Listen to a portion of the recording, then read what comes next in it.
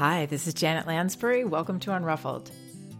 Today I'm going to be responding to a note I received from a parent who's concerned because she wants to help her son to dress himself more independently. She feels they've been helping him a little too much, and she's not sure about some of the steps in the process. Before I begin, here's the note I received. I've been reading as much of your information as quickly as I can because I see my children responding so well to your advice. My current issue has to do with my 3-year-old. As a matter of convenience, his dad and I have helped him get dressed every day by literally dressing him. It didn't occur to us that he should have been doing more a long time ago. We just did it out of habit. I know he's capable of most of the tasks of getting dressed. For instance, he can put his pants on, but still struggles greatly with the buttons. So I've taken a huge step back and now make sure to allow ample time for him to do what he can independently. I'm always there for empathy and support, but I want him working through the frustrating parts of what he can do. I've tried finding an answer in the things you've written, but I'm stuck at the point where he gives up very quickly and demands help. The result is always him doing it himself, but yesterday he took an hour to put his pants and underwear back on after using the bathroom. He prefers them off rather than around his ankles. I'm trying to determine if I'm doing things right and just need to stick with it, or if I'm missing something really obvious that would help him. I'm determined to figure this out because, obviously, I can't go to school with him in a couple years to put his pants back on after he uses the bathroom each day. I've joked that I'm yearning for the day that I'm complaining that he won't let me help because he insists on doing everything himself. Okay, well, this mother is trying to determine if I'm doing things right, she says, and I would say she mostly is. She's giving him the space to try things himself. And one thing that's really important that she's doing is she has empathy and support for him in his struggles. But let's talk about some more details that she can add to this to help him make progress in achieving these skills and performing these activities. I'm going to go over some steps that work at any stage of the game with a child, whether we are just starting out, inviting them to participate in practicing these skills, or if we're trying to make a change later, like this family's doing. The first step in trying to encourage a child to be able to be more independent in these caregiving tasks is to be fully connected during these activities. Meaning this is a time that we put the phone aside. We don't look at those text messages or answer our phone. We are there for our child because caregiving times like dressing, bathing, brushing hair, bedtime rituals, putting Band-Aids on, or with the younger child, changing diapers. These are times that are built for intimacy, and children learn through our relationship when we're engaging in these tasks. They learn how to participate, and they feel our support. These are times of bonding. We're touching our child, we're helping them with their self-care, and we're teaching in this very organic manner. So taking full advantage of these times is important. It sounds like this family has been doing that. But what they have fallen into is kind of doing it for him rather than inviting him to participate. And that's the second step, to invite participation. It's important to understand that we can't force independence. We can't even coax independence. It has to be chosen by our child. But we can encourage it, and with Magda Gerber's approach, we recommend doing this from birth by perceiving our baby or our toddler as a whole person who we want to invite to participate in every aspect of their lives to the best of their ability. So that means, yes, giving a little bit of time for a child to be able to participate in the way they can. For example, changing the infant's diaper. I need to lift up your bottom a little bit while I slide this diaper under or while I take this one off.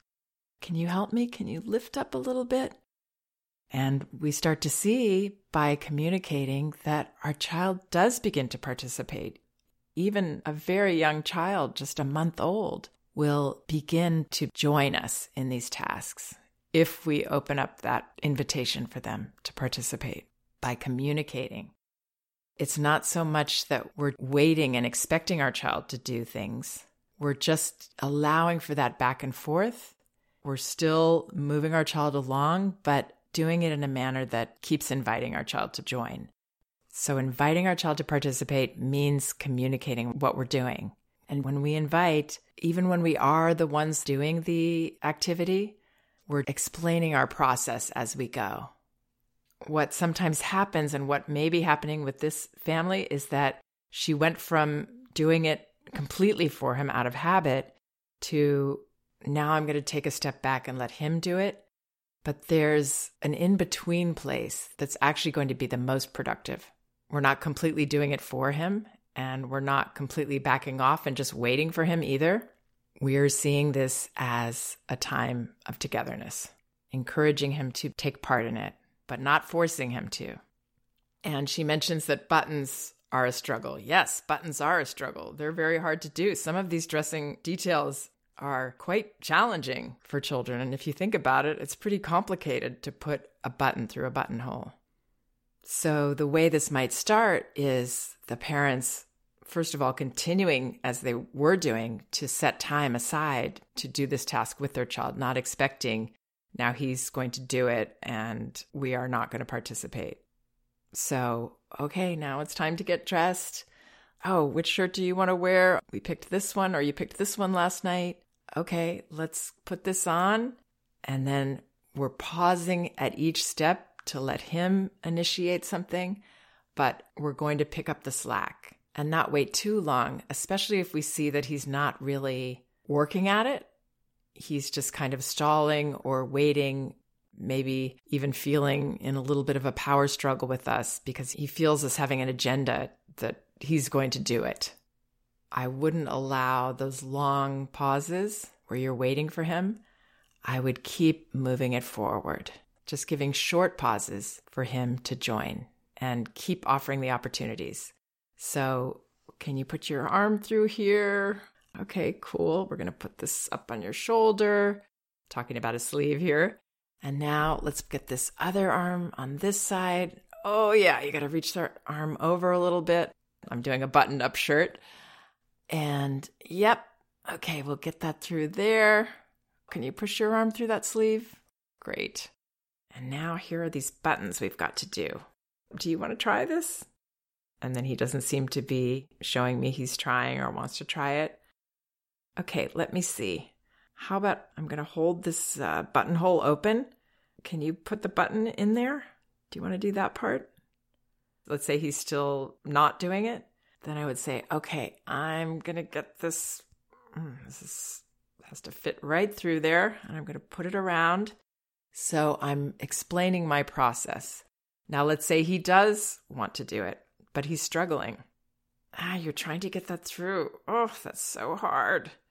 And then you could help with your finger the tiniest bit so that he can still be the one to do it, but you're making it a little easier for him.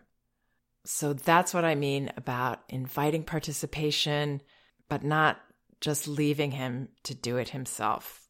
Because even if children can dress themselves, they often can't do it at that moment. Because transitions, as I've talked about before, are very hard for toddlers. Anytime they're transitioning from point A to point B and all the steps involved in that, they tend to get stuck there. Also, this mother mentions that she has other children. I'm wondering if there's a younger child or maybe an infant, because if that's the case, then an older child, even if he was older than 3, he could be 5 or 6 even, might be longing to have some of that physical care that he sees the baby getting, and therefore really needs that connection time, that one-on-one few moments of us helping him get dressed. So I would understand that and see the value in these moments of connection before maybe he's going off to school and we're going to be separating, or I'm going off to work, or just we're starting our day and I'm going to be taking care of his sibling or his siblings. this is prime time. This can set the tone for our whole day that we get to join in this moment. So with the pants, I would do the same. Can you get your foot in here? Oh, okay. Looks like you want to do that part yourself. You're pulling it up, all the way up. Here's that button again. This is the hard part. Or the snap. The snaps can be really hard for children too. With that, you might hold one side of it so that you're giving it traction so that he can push the other side to make it snap.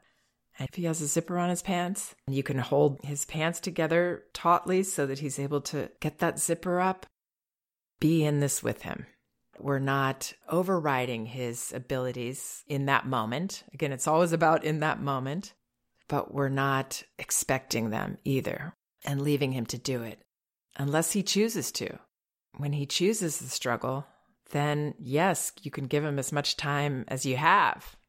But when this mother says he took an hour to put his pants and underwear back on after using the bathroom, that sounds like he was stuck and he really needed some help and some nurturing, some closeness. And yes, I'd love to help you put these pants on. I'm going to help you.